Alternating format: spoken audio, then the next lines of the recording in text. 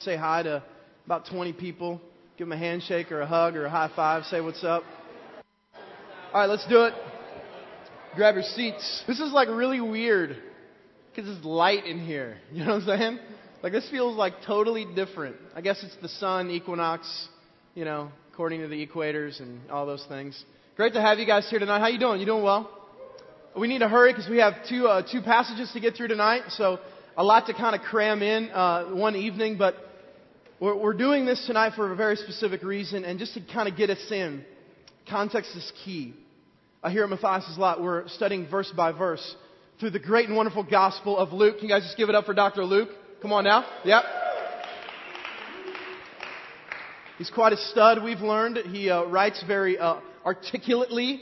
He's an enjoyable guy to read, an enjoyable guy to listen to. And he's writing to a man named Theophilus, who is a Gentile. And this is important tonight, because tonight we're going to be wrestling with and dealing with a topic that a few months back was kind of at its height, because Luke is constantly talking about it.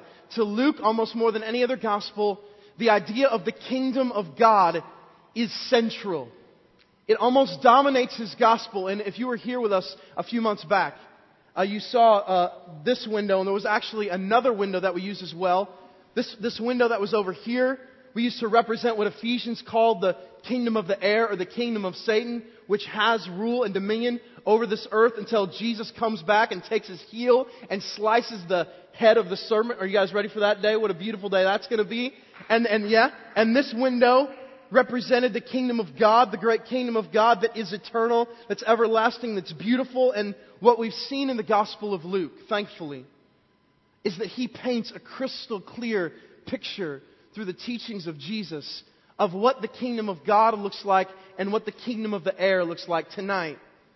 In 2 verses, a fundamental shift of Christian thinking, I hope, I believe.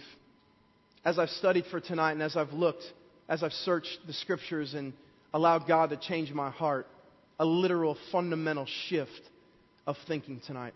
So first of all, what we need to do is we're going to look at 12 passages. If you have a pen, tonight's a great night to take notes. A lot of scriptures, a lot of content. Tonight is a lot of teaching, and so I hope that you're ready to get engaged in this. But we're going to go through 12 passages where Luke has hit, hammered, taught on the kingdom so that we can get and refresh our memories of exactly what Luke says the kingdom is. First passage, put this up for me. Passage number 1 here. This is in Luke chapter 1, verse 32. This is the very first mention of the kingdom of God in the Gospel of Luke. He will be great and will be called the Son of the Most High. The Lord God will give him the throne of his father David, and he will reign over the house of Jacob forever. The word says his kingdom will never end. We've already said the kingdom of the air, the kingdom of Satan. His reign over this earth has an end. But the kingdom of God, the great reign and rule of Jesus, King Jesus, has no end. It's eternal. And I don't know if you're like me, but when I was a kid, I was always like, Mom and Dad, it's going to be crazy to live forever. You know what I mean? Do you guys ever have these thoughts? Because everything in our life has an end. You know what I mean? You put a Tombstone pizza in, it's going to be over for me. It's going to be burnt. You know what I mean? A game has an end.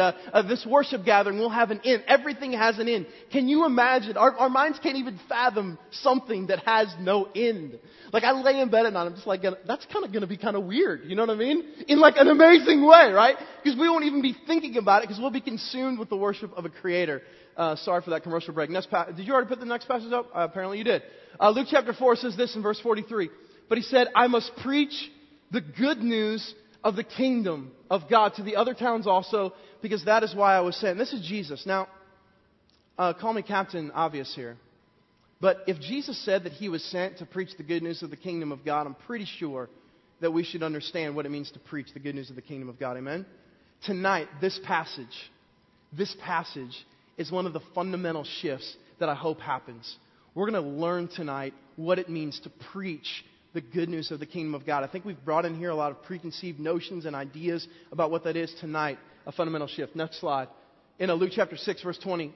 Looking at his disciples, he said, Blessed are you who are poor, for yours is the kingdom of God. So the kingdom's eternal. It's why Jesus was sent.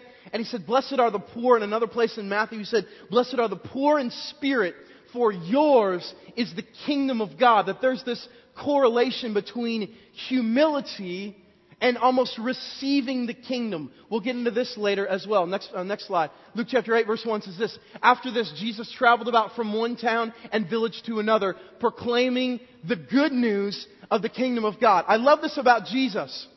He's consistent. He doesn't just say it's good to do something. We see Him through the Scriptures doing it, okay? And not just doing it, but God through Luke writing that He did it. So this idea of preaching the good news of the kingdom of God is central to the ministry of Jesus. Next slide. Just a few verses later in Luke chapter 8, He said, "The knowledge of the secrets of the kingdom of God has been given to you, but to others I speak in parables, so that though seeing they may not see, though hearing they may not understand." We spent a long time wrestling with this passage. You guys remember this? This was like some 7 months ago. Like, what does this mean? Well, it means that to some, their eyes and hearts and scales will come off and they will understand. And Jesus is saying there will be others that will not. The kingdom of God, the mystery of it, because it is a mystery, will be open to some, and to others it will be foolishness, Scripture says. Next slide. Luke chapter 9 verse 1. When Jesus had called the 12 together, look at this, I love this. He gave them power and authority to drive out all demons and to cure diseases. And He sent them out to what?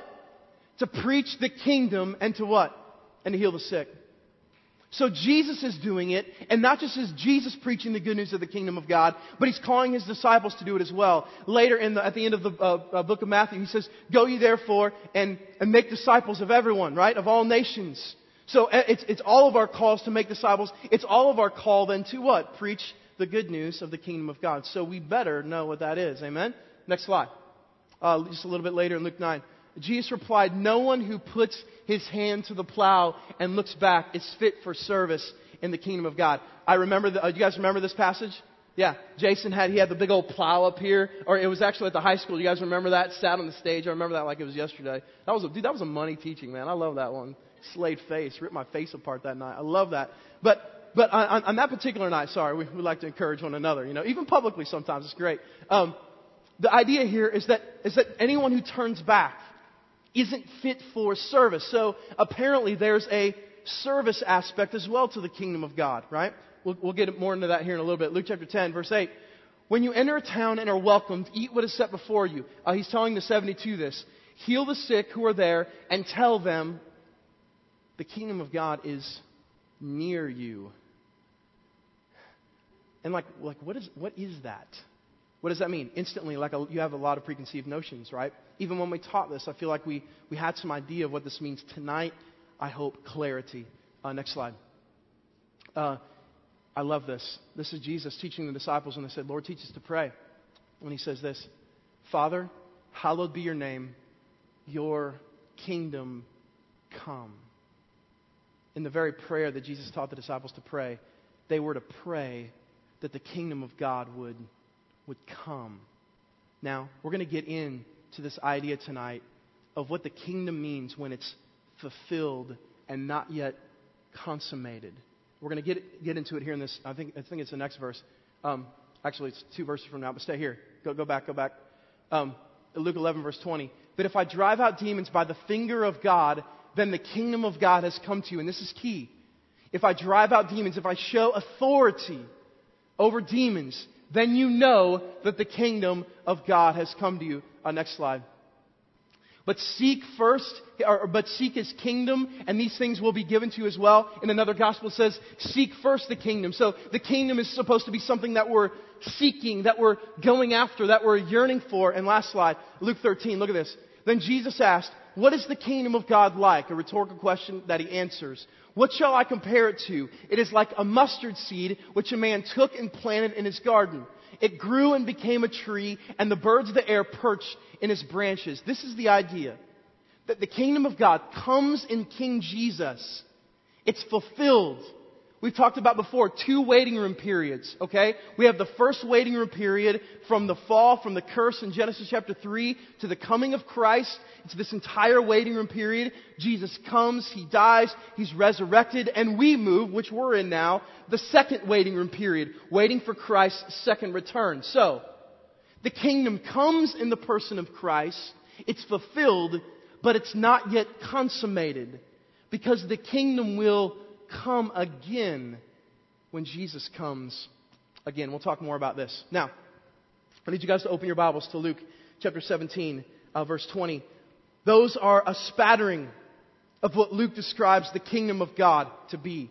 Tonight, 2 verses that help our understanding, that shape our teaching, hopefully. Verse 20, it's also on the mega screen behind me.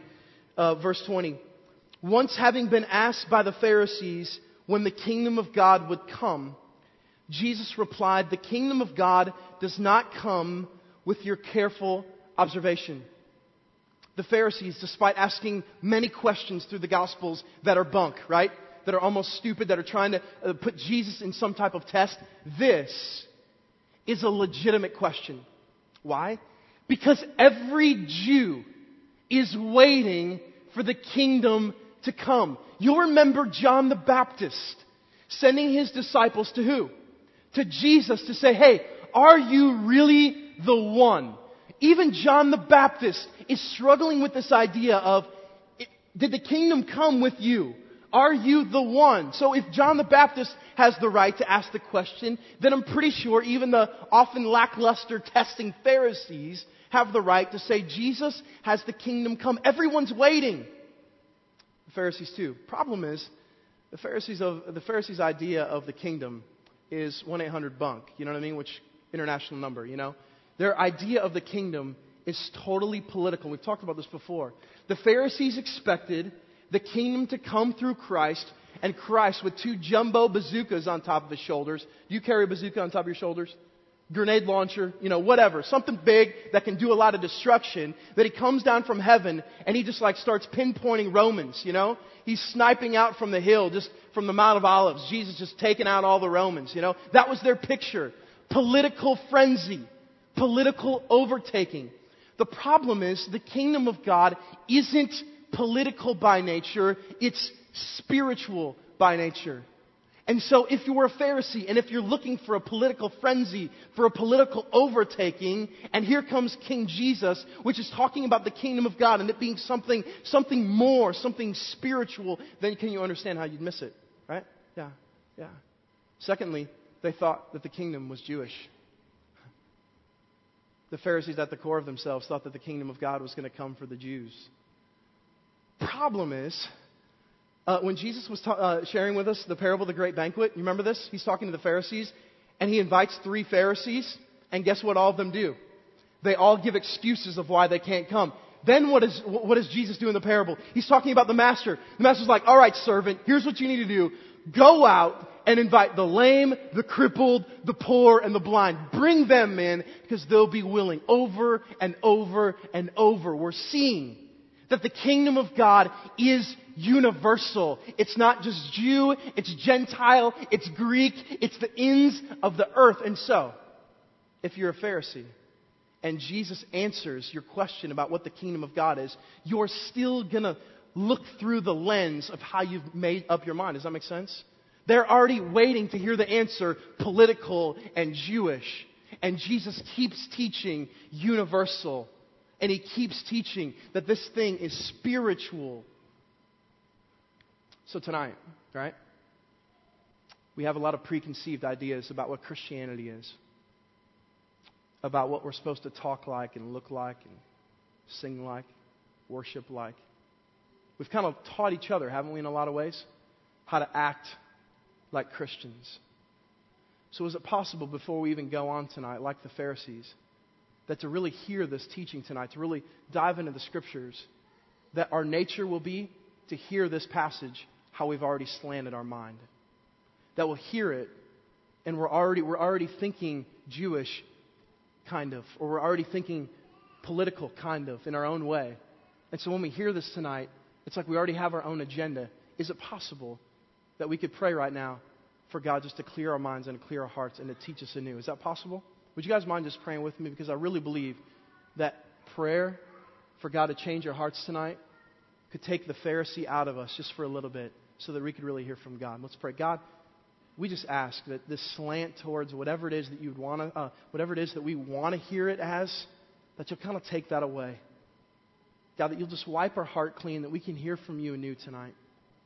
That we can see from you anew, that we can learn from you anew. God, I pray that you'll take the Pharisee out of us, God. And I pray that you will answer this great question. In your holy and awesome name, amen. Jesus then tells him, funny, and I love this, it's not going to come with careful observation. Don't you love that?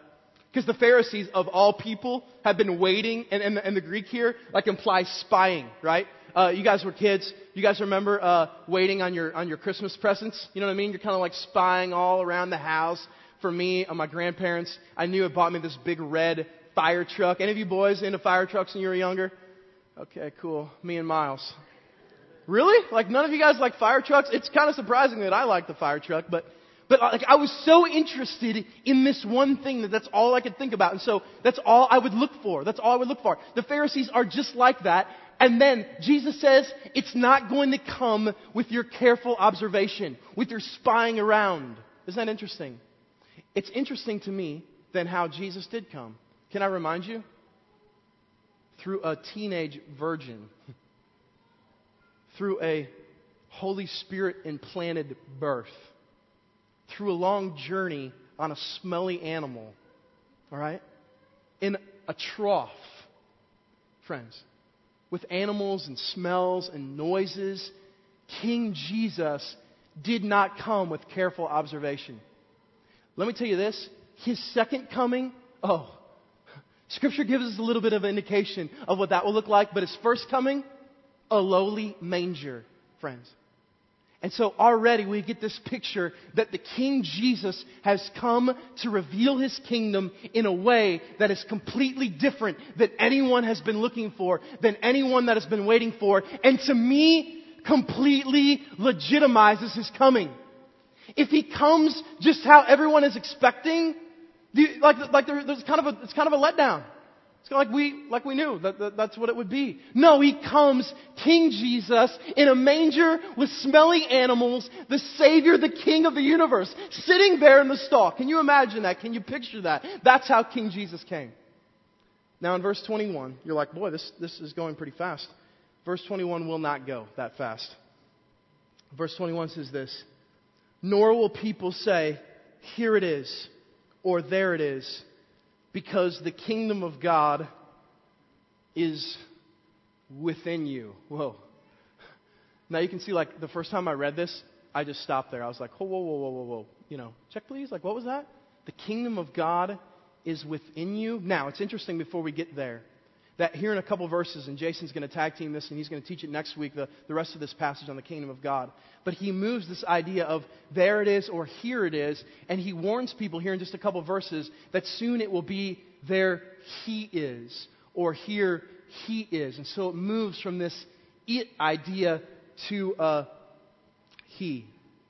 Now, the kingdom of God is within you. Unfortunately, the NIV, the New International Version, does not get this right.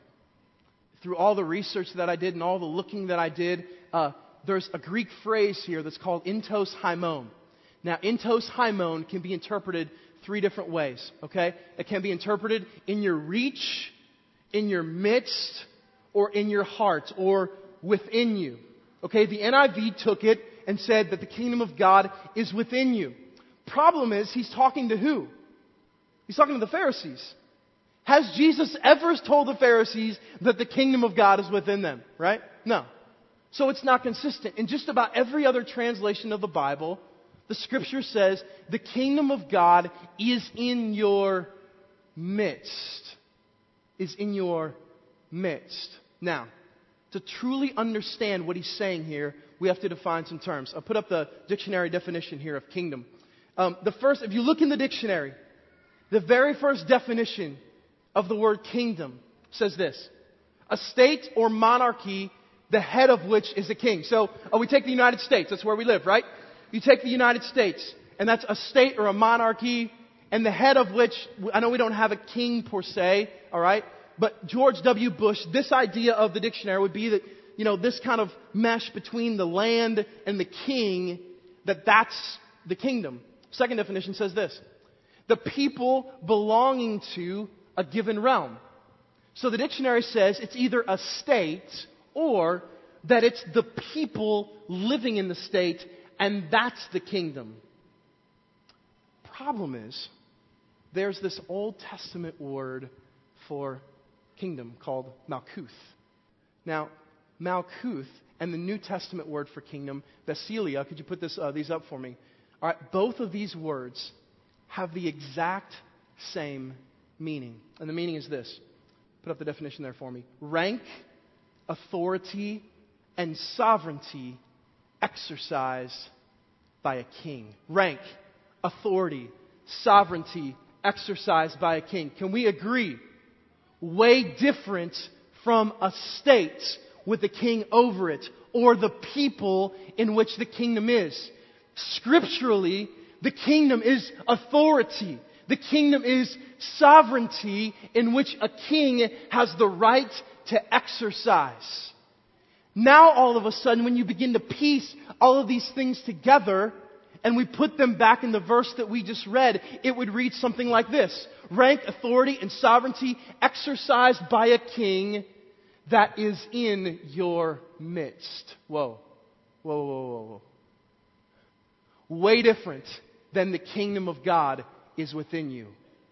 All of a sudden we go from the kingdom of God within you to rank, authority, sovereignty is in your midst, Pharisees. In other words, King Jesus, ruler, reigner, sustainer, sovereign God is in your midst. He's right here. Now, George Ladd wrote a book called The Gospel of the Kingdom. And he says this: a reign without a realm in which it is exercised is meaningless. A reign without a realm in which it is exercised is meaningless. Stay with me. Psalm 103. Put this up. The Lord has established His throne in the heavens, and His kingdom rules over what?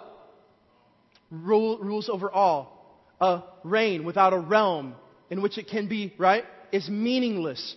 Psalm 103 says that His kingdom rules over what? Over all. A piece of that, a sample of that all is our hearts. You and I. His rule, His reign, His sovereignty over the earth, yes. And over our life, yes. But I thought we just said that it's not within you, right? I thought we just changed that whole definition from Luke, that it's the kingdom of God. Well, yeah, we kind of changed, in that verse. But check out this verse in John chapter 1, verse 11. He came to that which was His own, but His own did not yet receive Him. Yet to all who received Him, to those who believed in His name, He gave the right to become children of God. There will be those who are His own. In this case, I think often the passage is talking about Jews who will not receive Him. But to those who do receive Him, to those who believe in His name, He gave the right to become children of God. Put up the next passage for me. Now look at this. This is beautiful. Mark 10:15. I tell you the truth. Anyone who will not receive the kingdom of God like a little child will never enter it. In both of these verses, the word receive is the Greek word dekomai. To dekomai something is to accept it, is to receive it when it's offered. So all of a sudden, we go from this idea of the kingdom of God being the rule, reign, authority of King Jesus to something that you and I can receive. In fact, when we receive it, like little children, Scripture says that if we don't do that, that it would be a bad thing. So all of a sudden, this idea of the kingdom of God goes from something out here to something in here, something deep within. And friends, it's within. It's what He's doing in us, where the kingdom of God all of a sudden begins to take shape, to take form. When Jesus says, I've come to preach the good news of the kingdom of God, what is He saying now? Is it a state? Is it the church? Is it the people? Let me tell you this. The kingdom of God is not the church. The kingdom of God created the church. The kingdom of God will use the church as its instrument. But the church is not the kingdom of God. Many of us have perceived the kingdom's growth to be the church's growth, my friends. That's not the case. That's not the case. When he said, I've come to preach the good news of the kingdom of God, this is why I was sent, what is he saying? I've come to talk about my rule and my reign and my sovereignty on this earth, here and now, in your life, here and now. Then, he told the disciples, go and preach the message of the kingdom of God. Go out, heal the sick, tell people about the kingdom. What is he saying? He's saying, tell them about my authority, about my rule, about my sovereign plan. We've got Savior Jesus down pat, don't we? What I mean by that is, it's very easy for us to talk about a Jesus on a cross, and it should be. The grace and mercy of Christ. It's very easy to talk about a Savior Jesus. What I'm proposing to you tonight is fundamentally, we're communicating Savior Jesus. We're claiming Savior Jesus and need to be. But we never get to Lord Jesus, to King Jesus. At the very core of why Jesus said He came. He said, I have come to tell people about my rule and reign. And what you're hearing coming out of you and I's mouth is His mercy and His grace is sufficient. And it is. But what about when you receive Him? What you're receiving is His rule and reign over your life. And now all of a sudden, the language starts to shift. Now all of a sudden we've gone from, like give me that Jesus. It's like the the Build-A-Bear Jesus kind of. You guys remember in the 90s, right? Oh, you guys remember that? How many of you guys lived in the 90s? Yeah. Awesome. I knew we were a young church, but not that young, I was thinking, I was like, all right, we got a bunch of 8-year-olds in here. Sweet, yeah. There was this term that came out a little bit before then too. Accept Jesus in my heart. You guys remember this? In fact, we've used this term, right? Now, I'm not saying it's a horrible term. Okay? Like, we're not going to stop, accept Jesus in your heart. We're not going to wear like the Ghostbuster symbol through it. But think about what that portrays. Accept Jesus in your heart versus receive King Jesus. His rule, His reign, His authority in your life. There is a fundamental shift. It goes from, He's my Savior, He saved me from my sins, to, He saved me from my sins and is my King, my Lord, my sovereign God. That is completely different. And it's not coming out of our mouths because it doesn't produce the same results. Savior Jesus. Sometimes even an easy Jesus. Just come to Christ, He'll forgive you. Yeah. But we stop. We stop. Friends, Jesus said, I've come to preach the good news of the kingdom of God. That is why I was sent. What are we doing? What are we doing if we're not communicating the rule and reign of King Jesus? He was sitting right in the midst of the Pharisees.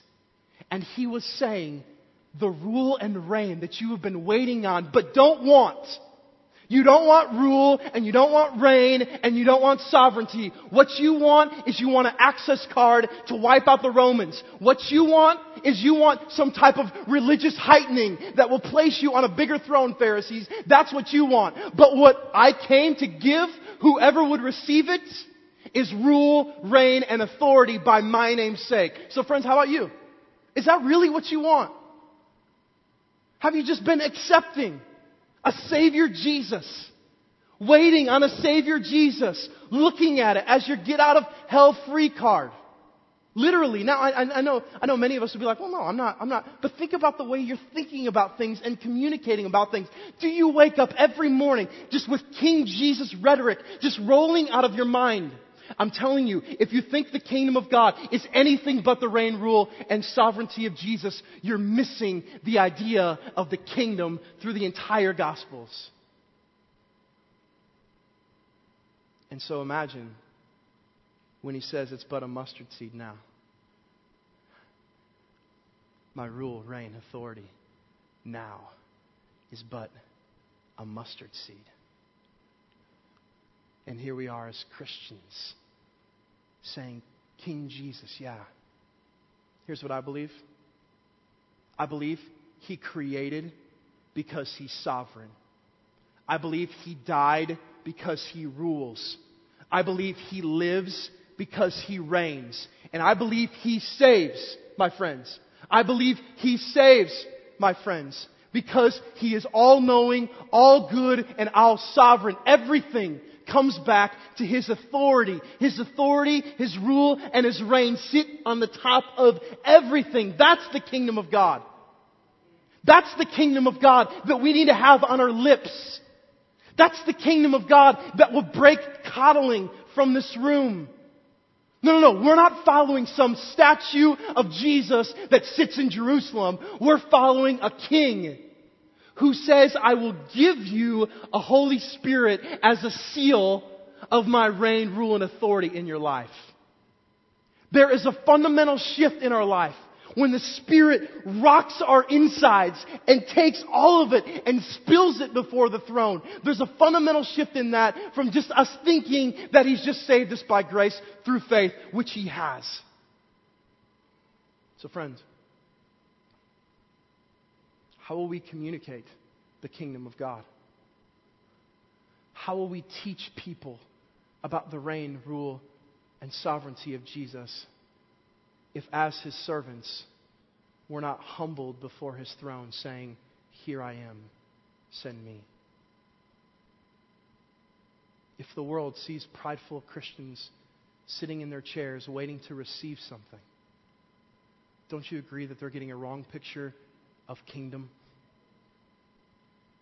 If the world sees us going through the Christian routine, don't you agree with me that they're getting a wrong picture of what it means to be a servant in the greatest kingdom ever? That same night, as Jesus had earlier beckoned the disciples to pray,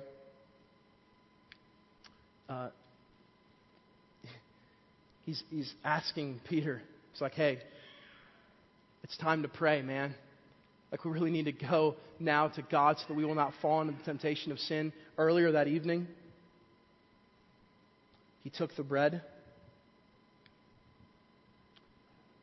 Friends, think about the Scriptures now. As He broke it, and He said, this is my body. He's talking as King Jesus. Reigner, ruler, sustainer. This is my body broken for you. I can do this. I can die tonight because I reign. Are you guys with me? I can break my body on a cross because I reign. If He didn't reign, what's His death? If He didn't rule, He won't come back from the dead. Are you guys with me? And so He breaks the bread, knowing full well, look, my dad has called me to do this, and me being fully God, I will go in obedience to the cross because I rule and I reign. Take my body and eat of this in remembrance of me, that you would never forget the beauty of the kingdom now, which is me reshaping and retuning and completely overhauling who you are as King. Then He took the cup, a representation of His blood, and He said, this is my blood which will be shed for you. And all these disciples have all of these thoughts of what King Jesus is and who He is as God going through their minds. And He said, take and drink and do this in remembrance of me. A very special meal at a special time. And then that Christ, that King, did go to the cross. And He did die. And 3 days later, He did raise because He is a King. What does it look like tonight to worship a King and not just a Savior? What does it look like tonight to communicate to the world King Jesus and not just Savior God? Friends, it's both. And when the kingdom of God starts to flow on our lips, the world will get a picture of what it is as humble servants to stand and say, here I am. Send me. tonight you're invited to join us in response by taking this great meal. It's a meal for believers. So if you profess Jesus Christ as your Lord and personal Savior, and as you realize tonight that He's ruler and reigner over your life, as we take this meal together, you're saying, I want you and desire you, King Jesus, to rule my life, my finances, my sexuality, my need for things, everything about me. I want you to rule it and to reign it. And if you're willing to say that scary prayer and to make that scary confession tonight, I'm telling you, you'll be blessed. And if you're not a follower tonight of Christ, you don't know Jesus, let me just share with you that your pornography problem is not an addiction problem. It's a not having Jesus problem. Your drunkenness isn't a drunkenness problem. It's a not having Jesus problem. Your relational feelings of loneliness, feelings of depression, it's not a depression problem. It's a Jesus problem. He's your only hope, your only answer. And if tonight you just want to journey more, learn more about what it looks like to follow Him as King, I just want to invite you to talk to one of us as pastors. We take communion here by intinction. Just means you pull off the piece of the bread and dip it in the cup. Church, may tonight we respond to King Jesus.